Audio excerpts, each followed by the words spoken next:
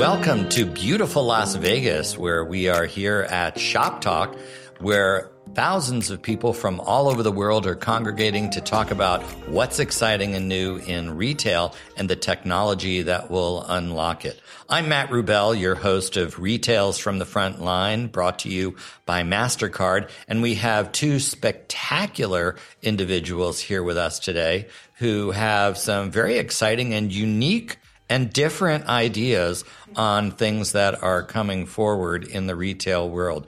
We have Shrenik Sadalgi, who is the head of Next at Wayfair, which is one of the great new shopping companies specializing in home here in the United States and doing some amazing things.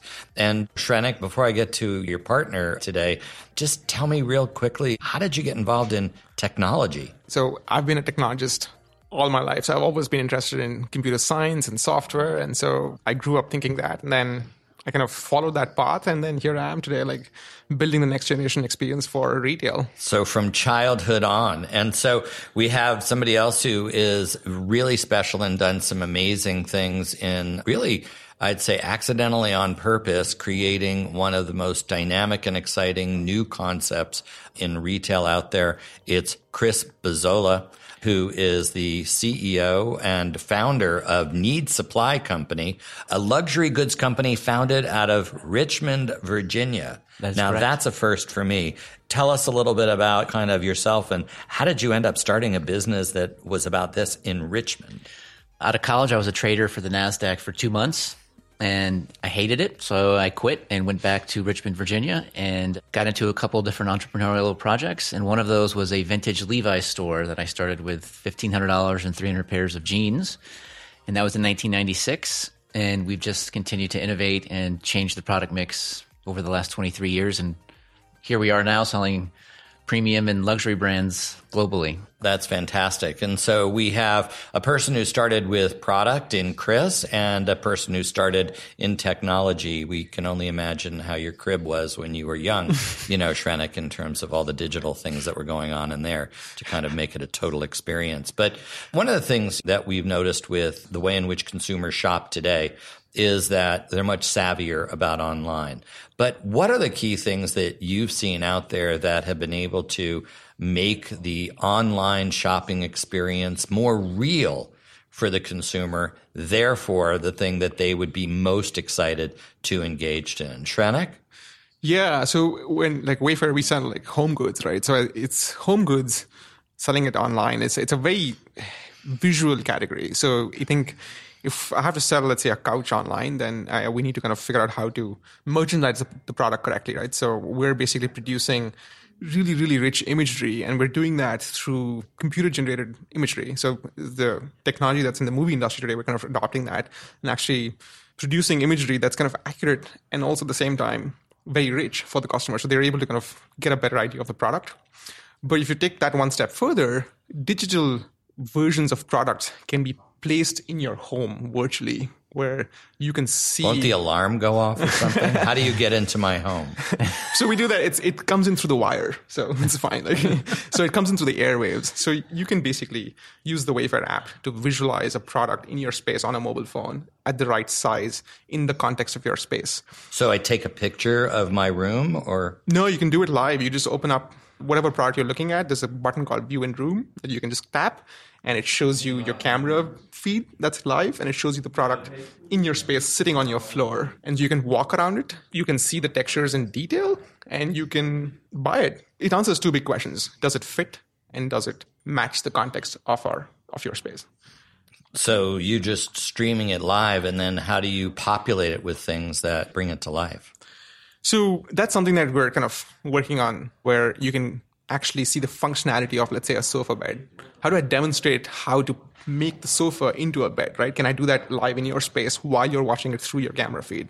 So that's something that's kind of coming up. But for now, I think what we're doing is just letting you visualize pieces of furniture that like you've never done before. So we're literally bringing the store to your home so that you can shop from home. So Chris, you bring fashion product to people via a digital and a store experience. I mean, you've got stores in Richmond and in New York Japan. and Seattle and Japan. Yes. Yeah, well, Japan and I think Richmond have a lot in common. Yeah. But how do you kind of bring it to life both in store as well as online? The physical experience, the way that people engage with the store is super important for the brand.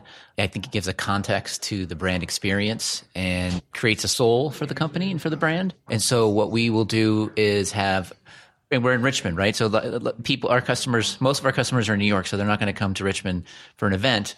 But the events, there's lots of photographs, lots of content created around the event, and then that's shared out on our digital platform. So you actually create content and push it out to people. Are they able to engage in that content as well? They can engage on platforms like Instagram and Twitter or Facebook, but part of what we do is create authentic editorial content that we share with our customers through email, through the websites, to build a certain sense of trust and shared values with them. And so I don't like to use the word that we push it out to them. I think we share it with them and hopefully create a conversation. Well, talk about push and share. So you both are focused on the millennial consumer in terms of who your primary consumer is, both at Wayfair and at Need Supply Company.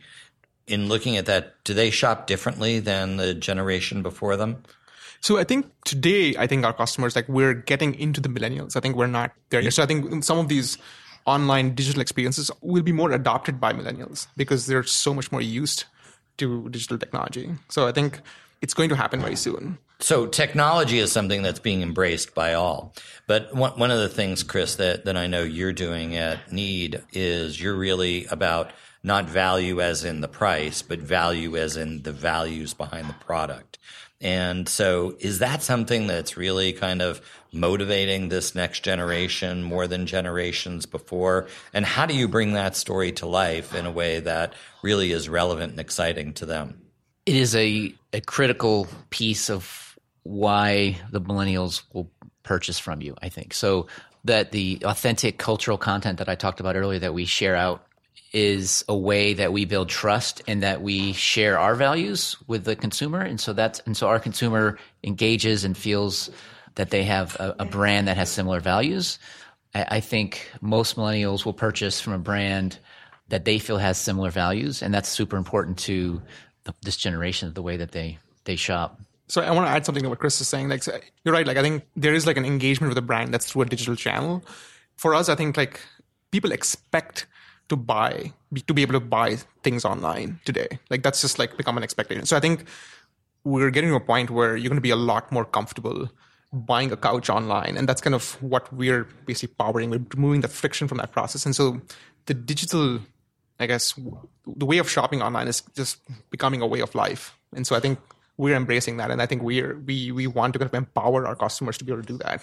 Bringing home shopping to their home. Yes. So that's really what Wayfair is focused on. But the new luxury consumers or the new consumers live in a global cultural community. And that's part of what Chris was talking about. And so how do you create more of a sense of community through technology at Wayfair that enables the customer to kind of engage more broadly? Yeah, that's a good question. So we have a design experience where we're hoping that will become a collaborative way of shopping online. So when you think of if I want to buy, let's say, a couch for my home, right? I'm not the only one who's going to make this decision at home. It's going to be my wife, maybe my family, my friends, who kind of all a part of the decision. So it is there is a social aspect to, purchasing online. And so that's something that, yes, we want to kind of improve. So communal shopping together, honey, what do you think? Right. I want to go and let's change the fabric out and let's do that. So it becomes more communal in an intimate decision-making way. So when you look at community and how it kind of creates a place to share, engage, and shop, how do you look at it? I mean, it's very interesting how they do it over at Wayfair. How do you do that over at Need? I mean, I think it's very similar in the sense that our consumer, I was just reading comments from a customer of ours last week, and he described the way that he engages with our site, which is once a week, maybe twice a week, he comes to the site and he browses through, he saves some things to his cart, he takes some pictures, texts them to a group text he has of some guy friends that he hangs out with and wants to know, hey, does this work? Does that not work? He's on Instagram browsing.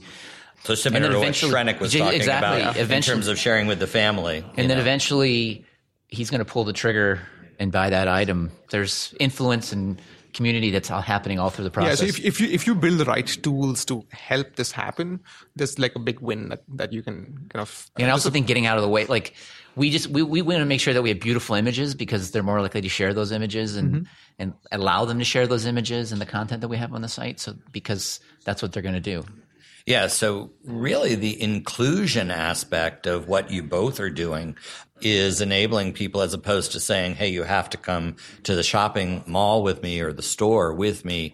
I can just forward it, share it. We can do a group share. There's different ways, and that creates a sense of kind of solidarity and commitment and engagement in your brand. And that's something new. Did you say mall? Mall. Well, we have an interesting conversation I had with some people around malls, and they are trying to kind of get faster and kind of create a more dynamic experience. So let me put it to you both, because the gang from the malls was saying, hey, we can entertain you more. Okay. Do you believe that you can entertain as much online and create as much of a social experience online as you can when people are actually interacting together in a space? Our millennial customer, I don't think we're talking about it broken up into the digital world, the online world, and the physical world. They don't see us that way. They're experiencing us on their phone. They may stop by after brunch on Sunday and go through the store. They may come to an event. They may look at pictures from a friend who visited the store and posted to Instagram. There's no physical and digital world for this generation. They're just touching. There's all these different touch points. And then when the transaction happens, it doesn't really matter to us. They get beamed everywhere. It just happens. It's either the store, it's online. And I think when we look at the different markets and like a brick and mortar strategy was what somebody would ask, right? It's not so much our channel strategy. It's not so much digital versus brick and mortar.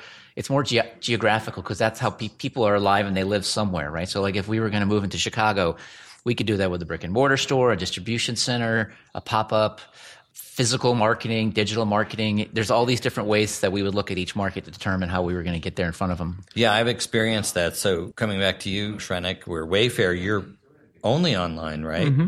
Are you missing something by not having that physical space because it is all morphing together? I mean... No, so I think we can do it better online. I think that's our philosophy. Like when you go to a store, or you go to a mall, right? The context, especially for the space that we're in, the context is just completely missing.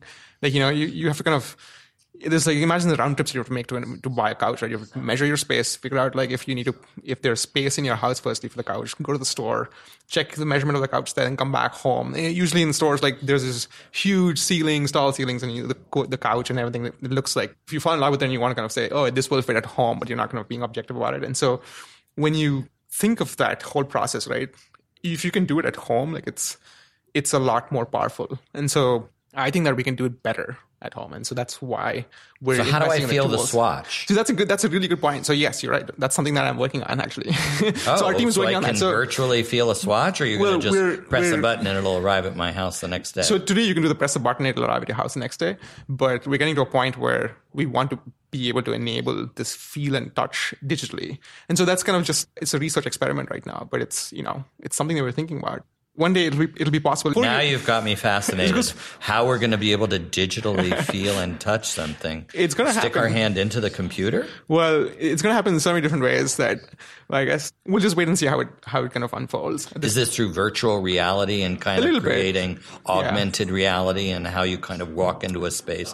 And it's like if I go to Disney or go to Universal or sit in one of those multi-dimensional shows. It's something that squirt me. Well, at some point, like it'll hopefully become like you think of how augmented reality, like 4 years ago, it wasn't. It was very much a research kind of theme, and today it's like available in your pocket, right? So just like that, I think today there are these gloves that you get. These like big rigs that you can get for figuring out feel of things, and so eventually you'll miniaturize that technology. You'll kind of distribute that out. It'll happen. So it's just like we're thinking about it. It's not. It's just it's a thought. So there's more dimension to the way in which we retail. That's coming, and so the tools, we don't even know some of the exciting things that are moving down the road. There's definitely technology out there. It's a matter of like figuring out how to adopt it. But bringing it back to curation of product at Wayfair, it's a marketplace where they've got virtually access to almost everything that you can have, and then it's about decorating out their home. But one of the things that the emerging generation is wanting more and more of is to have products you can't find everywhere and to have unique and individual approaches to things, some of which is unlocked through how you decorate, but then it's how do you curate your own sense of style? How do you enable that? I mean, we're taking a different approach than the marketplaces in the sense that we do a lot of curation and have a very strong point of view. And not only do we bring things to the site that our customer is discovering there, but we also are mixing the product together and sorting it in a way that is unique. It's a unique point of view that they're not seeing on other sites. And so it creates a level of confidence to the customer that they can come on, and someone with certain level of taste has said, hey, these are the products that are the best out in the marketplace. This is how they should be merchandised together. This is how they should be worn. That's what our customer is looking for. Well, and you both are sellers of multiple brands and multiple types of products. And so do you have an overarching story that you tell within your company? How do you bring each individual's brand story to life? We bring our brand story to life through editing the other third-party brands and the way we present them. So one of my favorite comments that someone posted on Instagram about our store was, I know Need Supply has hundreds and hundreds of third-party brands, but when I go to their site, it feels like a mono-brand site. It feels like a single brand, the way it's put together. And to me, I was kind of like, perfect. That's funny. It's about a discovery of something that's all under one eyeball, one kind of clear point of view. Exactly. The same with us too. Like, I think we're people who shop at Wayfair think the same. Like they think of Wayfair as one brand, and we're basically removing the friction out of. So let's say if we can group the right set of products together and call it a specific thing, let's say, we get Bohemian furniture and call it Bungalow Rose, right? And so that's kind of one of the brands that we sell. And so we're like you said, we're kind of curating that collection and actually inspiring our customers, saying that, hey, if you want Bohemian looking furniture, then check out Bungalow Rose on Wayfair.com. So inspiration versus aspiration. Yes. The young luxury customer, what I refer to as new luxury, they're purchasing things from brands that inspire them, not brands that are aspirational. Mm-hmm. They're looking to buy from brands. They're signaling that consumer wants to signal not in a way that the previous generation did, which is, hey, I paid a lot for this. They're signaling and saying, hey, I have some cultural knowledge about why this brand is important, why this item isn't easily found. And then that's what's driving those purchases. So they're giving it context. Yes. So, well, the two of you have done some amazing things. Chris, you're a CEO, you're a founder, you're a dad, a husband. You got a lot of things going on in life, whether you're in Richmond or in Japan. If I went to Google, all right, what would I not be able to find out that would be interesting about you? My favorite movie is Forrest Gump. There we go. So we're going to have to get that posted. Forrest Gump. Life is like a box of chocolates. You never know what's inside. So is that the epitome of it? That's funny. And what would we not know about you, Shrenik? Well, I do a lot of motorcycle riding, so maybe that's kind of something that would be interesting to people. Not sure. What kind of motorcycle? Are you a Harley guy? No, not at all. I'm like I guess, urban street kind of motorcycle person, like a Triumph. That's great. Well, wow. we can get you to ride your motorcycle. We'll get Chris on the back of it, and we'll go see a movie called Forrest Gump. So we'll have a great afternoon, a lot of fun. Two people who look at emerging retail in very different ways, but come back to community and a sense of things. Is there any one thing that you really want to kind of sum up as what you think is most important about Need Supply Company and what you really think we should all know about this emerging consumer? Yeah, I think that the luxury market is changing. It's this combination, it's this meeting of streetwear, premium streetwear and luxury fashion, and it is going to be completely different than what it's been like over the last 2 decades. Shrenik? It's interesting the way computing has evolved, and I feel that retail has evolved along with the computing. And I think you think of how, like, from mainframes to PCs to tablets to mobile phones, like your next computer is going to be somewhere on you, and so you're going to be able to use your space as your screen. And so we're kind of in that context. What does retail look like? So we're trying to answer that question, and we're basically spatial computing is what this kind of So I'll leave you with that thought as just I like, think that's the next thing Shrenik that's has coming. just blown my mind in terms of now I am the screen. So a very large screen at that. So I can be the large screen in your living room. Anyway, we've heard some really amazing things about how you look at retail, whether it's starting with the consumer product, the value system, the storytelling, or whether it's the communities bringing them together through technology and unlocking things really together. And that's really what Retails from the Front Line is all about, where we can bring you the inside story of what's going on. That's why we've come to Shop Talk, where everybody is convening right now to talk about how technology and the consumer come together in a new way. And we want to thank MasterCard very much for sponsoring Retails from the Front Line. I'm Matt Rubel, your host, and it's been great having a conversation with Shrenik and Chris today. Thank you. Thank you, Matt.